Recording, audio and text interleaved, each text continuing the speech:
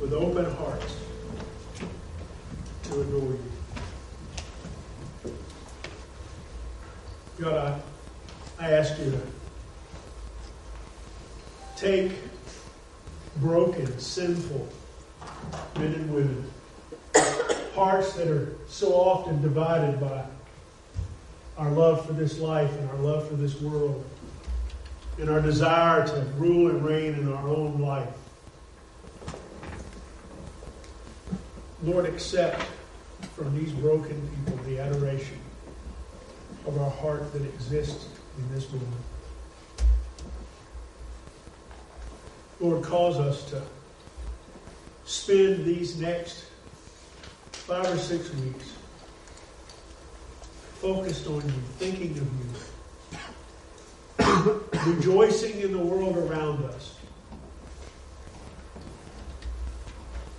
with the message of hope of a Messiah. While the world is clamoring for peace on earth, trying to drive it in their human thinking and ways, Lord, help us to share the hope and the peace of Christ.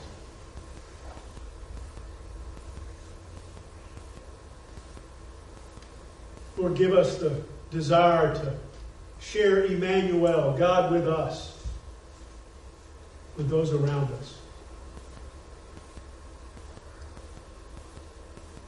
May the joy of redemption become fresh and new in these weeks as we celebrate the season of Christmas, the birth of Christ, the Redeemer, the Messiah. Lord, I pray that your people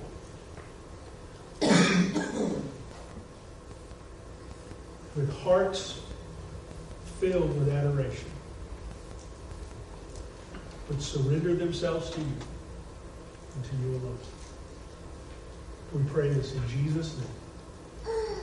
Amen. You can be seated.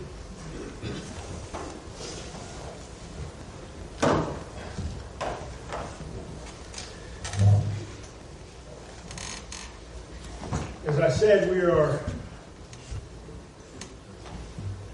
beginning this new series, Bethlehem Bound, and we're going to begin at the beginning. The story of mankind.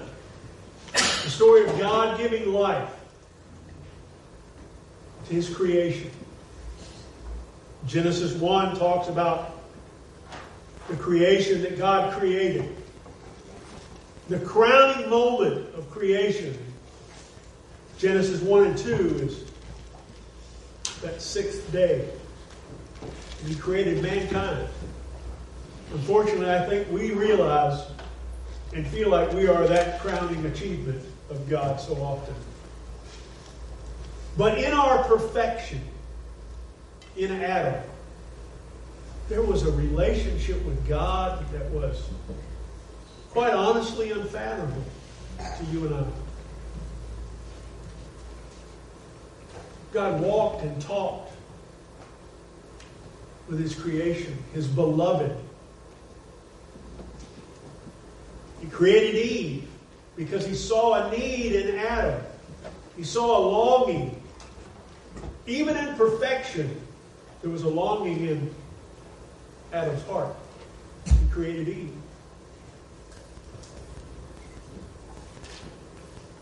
The end of chapter 2 and the beginning of chapter 3 of the book of Genesis. I don't know how long it was. I wondered, was it 1,000 years? Was it a day? God gave a command early on that said, you can have everything in the place, but the fruit from that one tree, stay away from it. It'll bring death. How could they know what death was? How could they comprehend death? That fateful day that came about. And again, I don't know. There's no. This is my spiritual imagination. Did Eve go for a week? Look at the tree. Did she catch herself glancing over there occasionally?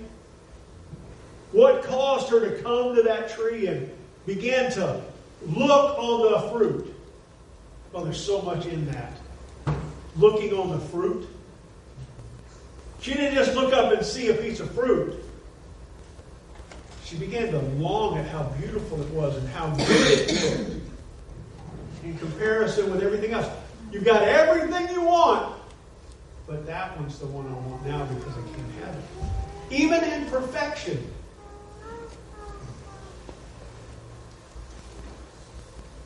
The enemy, Satan,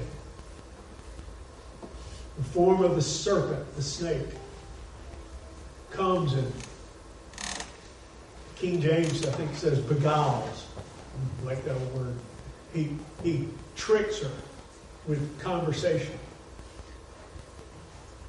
Surely you won't die. Did you really say you can't touch it?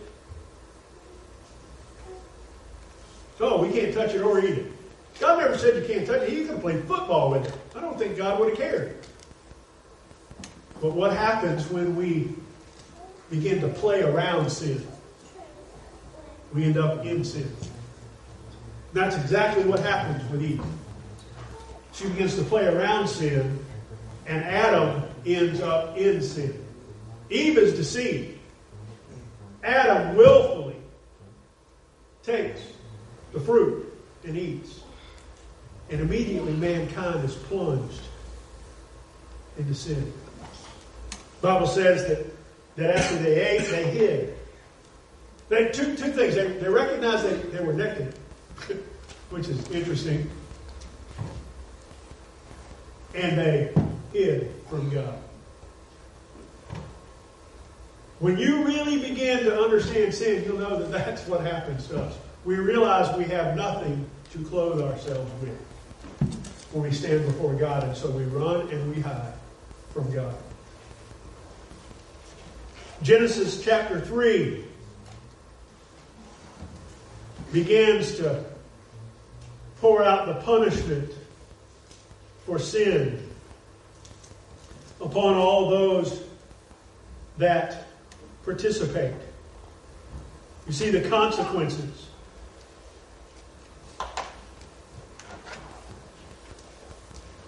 Verse number 15 is the first indication that God had a plan.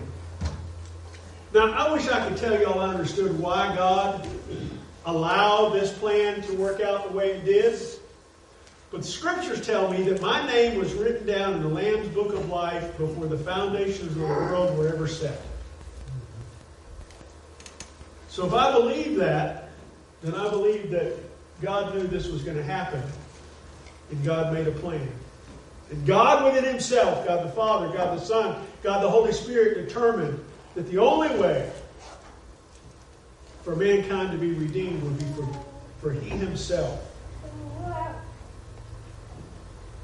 to pay the price. Because sin must be punished.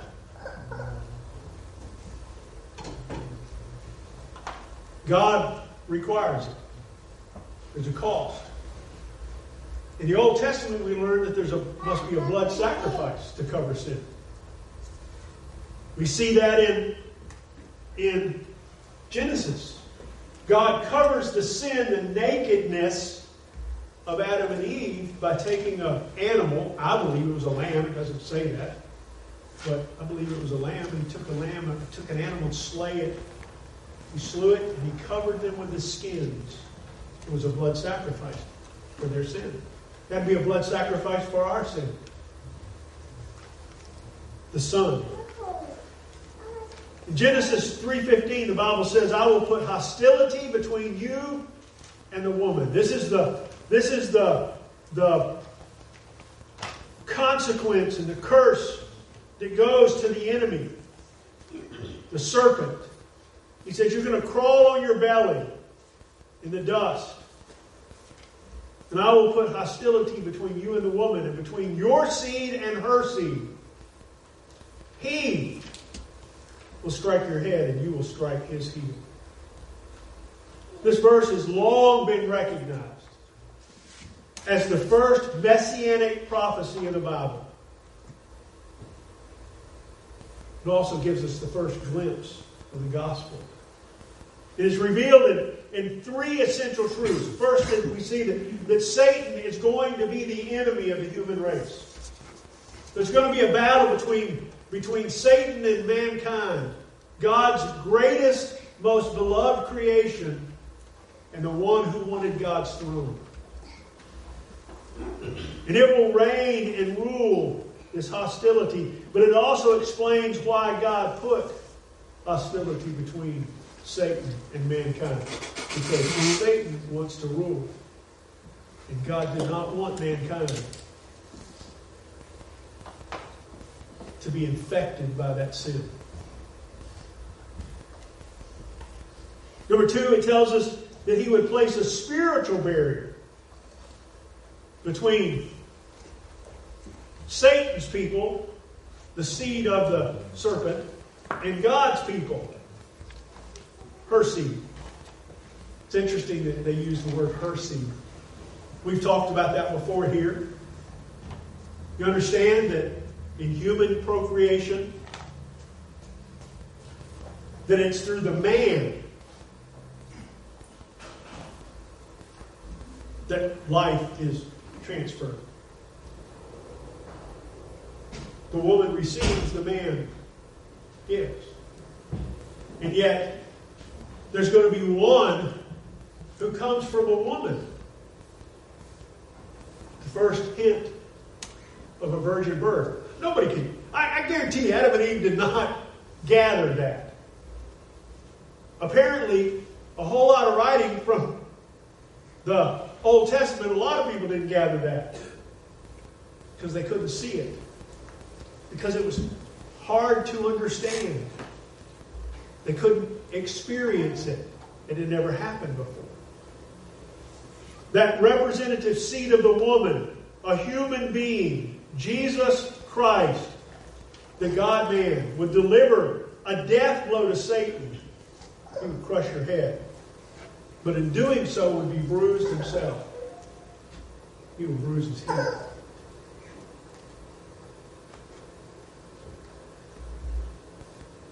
This enmity between the two, this hostility that went on between the two of them, follows throughout Scripture. It begins in Genesis. You come to the end of Revelation, in Revelation 19 and 20, and you see the dragon, the serpent, the form of Satan, being brought to complete destruction and the victory that was given because of the seed of the woman. And all this came about, according to Galatians chapter 4, when the fullness of time was come. When it was the perfect time. When it was the right time. God sent forth His Son, made of a woman, made under the law. But from Genesis 3 to Matthew or Luke or wherever you want to go to, there are thousands of years of longing, of an empty manger, and a lack of understanding, and the calling of a nation, of a people, humanly to God. None of that stuff was understood in the beginning of Genesis, was it? We look at it, and if we grew up in church, we see all of this, and we see what it is, and we say, we understand that. But according to what they went through in the day-to-day walk, it was thousands of years. As time went on, as is with mankind, they begin to distort. They begin to get distracted. They begin to not see. And here's what, by the time Jesus is born, here's what's happened. Israel is now God's people. They're a nation with promises and laws and hope. There's been prophet after prophet. We've been reading in Isaiah the prophecies and hopes. Throughout the Scripture, you see it. And there's this hope that there's going to be a dominant king going to come forth. And he is going to politically set up shop and take over and rule and reign. That is still a truth that will happen. But that's what Israel was looking for. In that day of Roman oppression, they wanted relief. They wanted a king. They wanted a Republican or a Democrat. Does it sound a little bit like us, the church today? Oh, put me a president in that's going to give me what we want. Because that's going to solve the problem. Not according to the Word. Because that problem isn't going to get solved. Ever. In this life.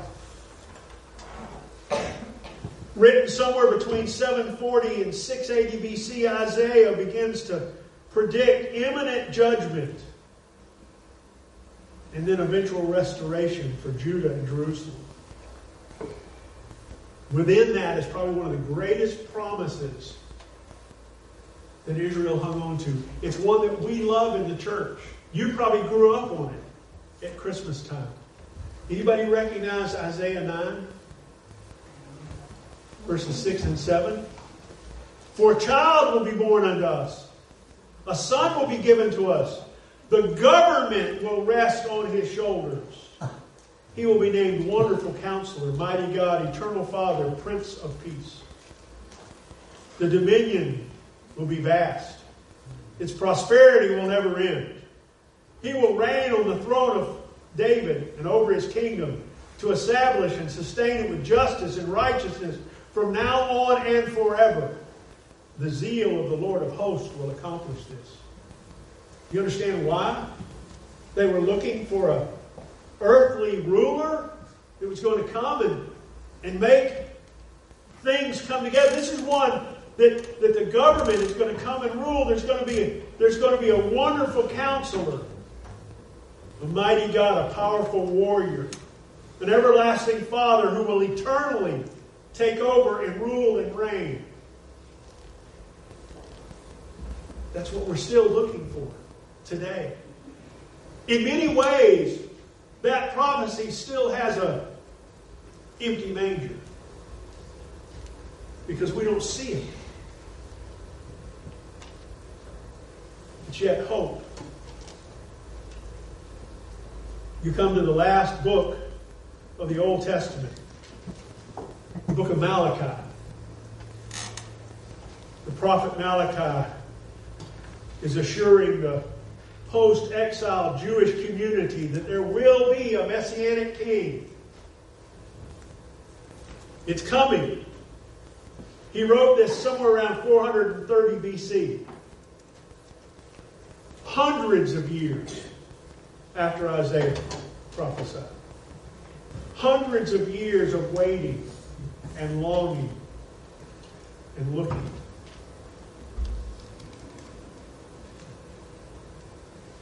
He says that this king will come and judge his people.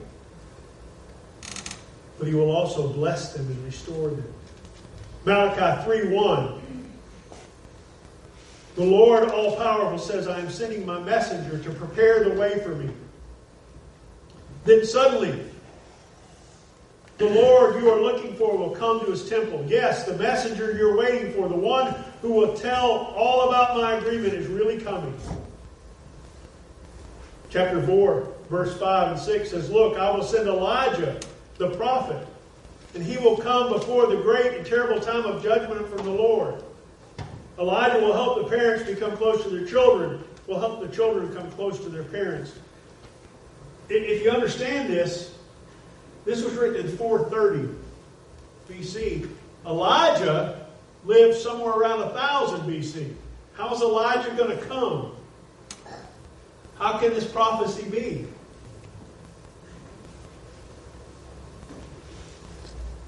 At that point, Malachi finished his writing, and for over 400 years, Israel did not hear from God.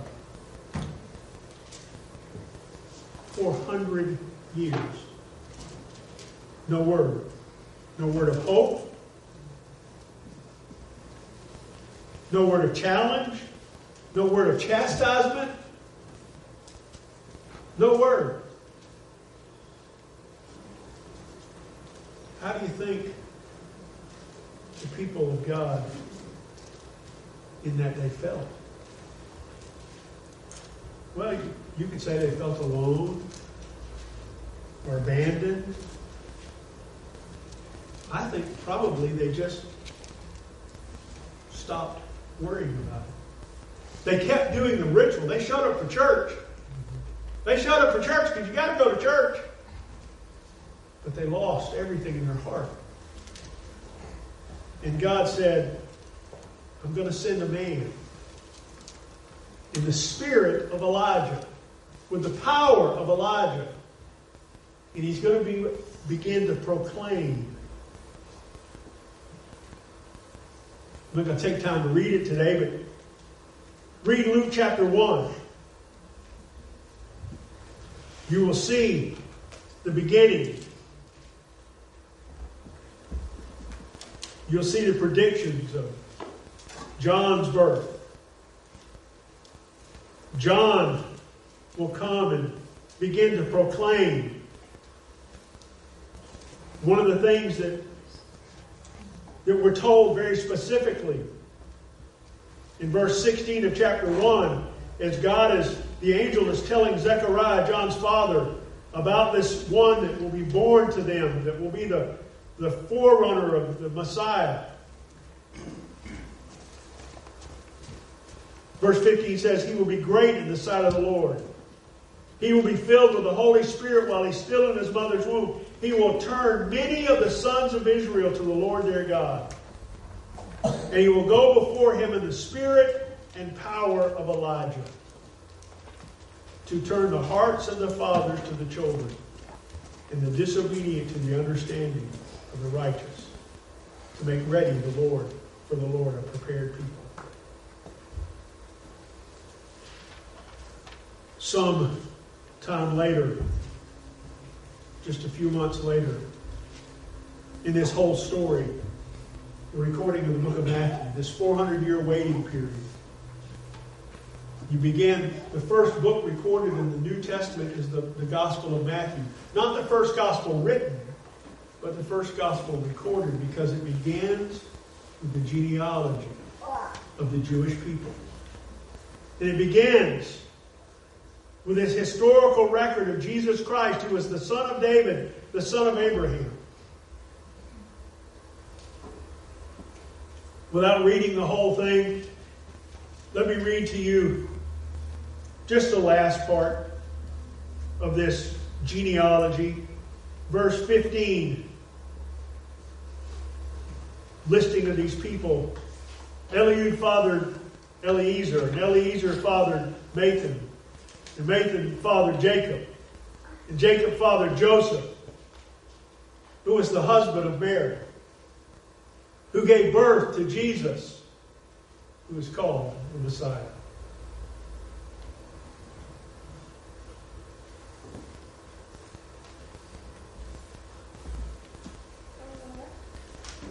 There's hope that the manger will be filled, be empty no longer.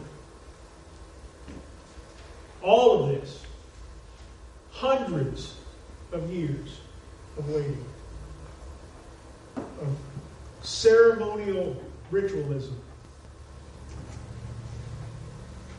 And we sit today and we look back at them and we think, how crazy. How could they have missed it? How could they have not seen it? How could they not read and know And I ask you, church, how is it that we miss it? It's been 2,000 years. And our hearing has gotten dull. And our behavior's gotten weak. And we plead from this pulpit, in this church, and we beg for people to open up the Word of God and read. And you have the heart on a Sunday morning that says, yes, I'm going to read this week. And the next Sunday morning, we find a few sprinkles of hands. God with us. We say He lives in us. That He rules and reigns in our life. Yet how much time do we spend with Him as our focus? Listen, I'm not throwing rocks at you guys. I struggled getting my reading in this week. In fact, I didn't get all 6 chapters in till this morning. So I'm not throwing rocks at you guys, I'm throwing rocks at me.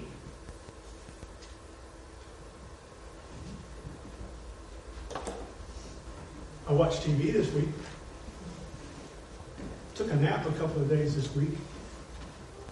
I spent time with me this week. Spent time sitting and drinking coffee this week. How can I miss it? I'm the pastor of the church. Has my hearing gotten dull? Has the ritual replaced the relationship? If I'm going to be honest, I have to say yes. Sometimes it does. Here's my fear. We're okay with that. We're okay with that. We can't be okay with that. We can't. God is with us.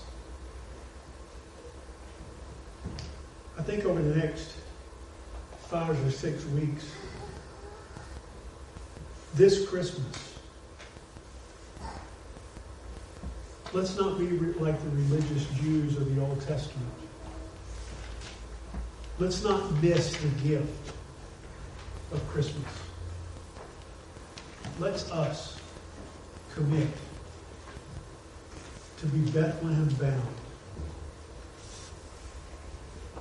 Not just Bethlehem bound, but Bethlehem bound. Let's be bound to the message and the hope and the relationship of Jesus Christ. Over the next 6 or 7 weeks, can we make Him the focus? Will you make Him the focus? Not Sunday for an hour, but Monday for 24, and Tuesday for 24, and Wednesday for 24. It's easy to sit here today and say, yes, that's my desire. But just like it was the desire in the temple, it has to get lived out.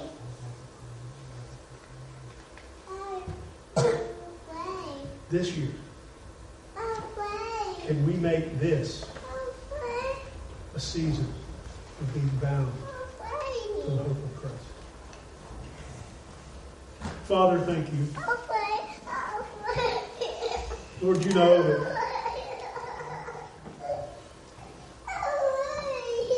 none of us want to just make this be a Sunday to show up, a Sunday to go home. All of us in this moment, in this hour, desire for God, for you to be supreme in our life.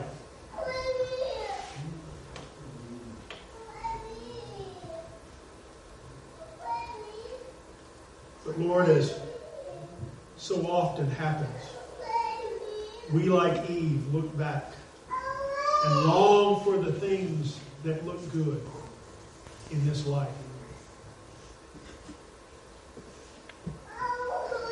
Not recognizing the great gift that we have.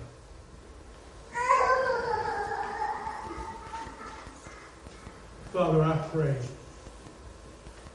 that this season, in this time, we will be bound for Bethlehem. And the hope that lies in a manger. And may we be eternally changed because of it. We pray this in the name of Jesus, our Savior. Amen.